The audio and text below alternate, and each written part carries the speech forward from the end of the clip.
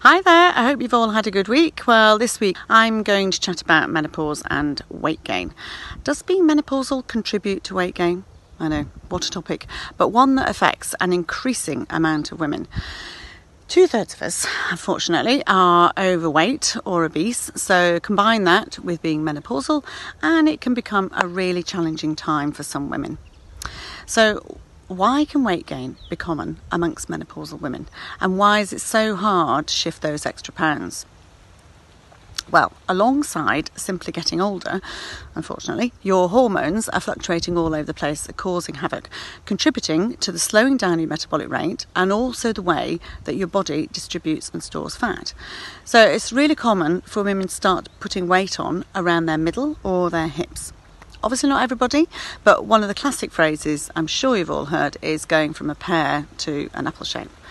And it's really important to keep an eye on your weight around this time, especially when you think about long-term things like bone and heart health. Something else to think about around this time, for a lot of us in our 40s, we also start to lose a little bit of muscle. I know, what else does life want to throw at us? Don't worry, it happens really slowly. You almost don't realise that it's happening. But if you think about it, muscle burns more energy, so less muscle means that we need less calories.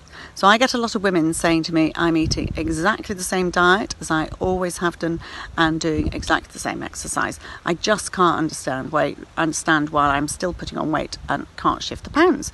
But when you realise your metabolic rate is slowing down and you also need less calories because of a bit of muscle loss, well, it all starts to make sense, doesn't it? And I think that helps a little bit. Well, with all these things going on, it's a no-brainer really to have a really good look at your diet and exercise levels, and more often than not, a few tweaks here and there might be needed, which is why I'm talking to you dressed in lycra about to go on a run. There's nothing like the incentive of knowing you're going to do a vlog about weight gain to make you go and get some exercise. Okay, so it's important to think about nudging that diet and exercise in opposite directions.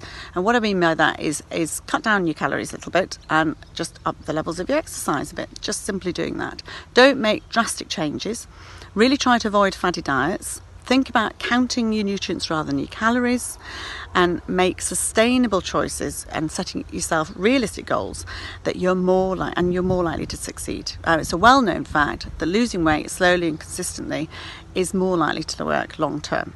Well, we all lead such busy lives as well, don't we? So added pressures of teenage children, elderly parents, pressures at work, these all contribute to raising our stress levels. And don't forget the cortisol, the stress hormone, which is released, also encourages fat to be deposited. So that's just another thing to add into the equation.